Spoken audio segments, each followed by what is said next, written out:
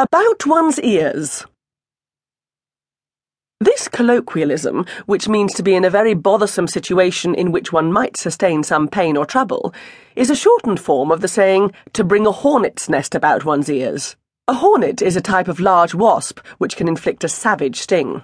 The expression, to stir up a hornet's nest, implies the same degree of trouble as the phrase above, and suggests perhaps deliberate provocation too.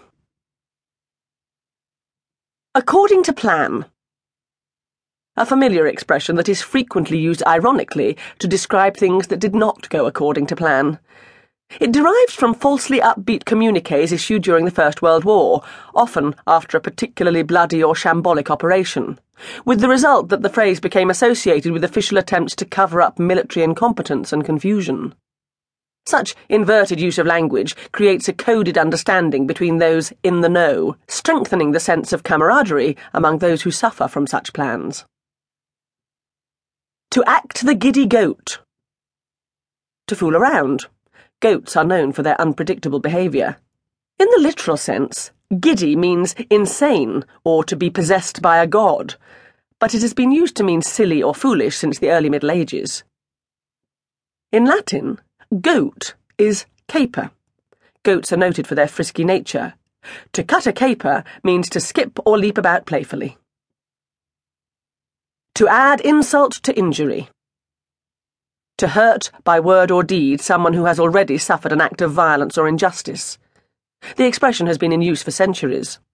During the Augustan era, the so-called Golden Age of Latin literature, 27 BC to AD 14, Phaedrus translated Aesop's 620 to 560 BC fables into Latin verse, peppering them with anecdotes of his own.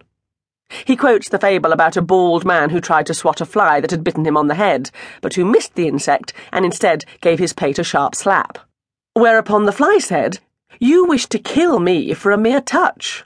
What will you do to yourself, since you have added insult to injury?"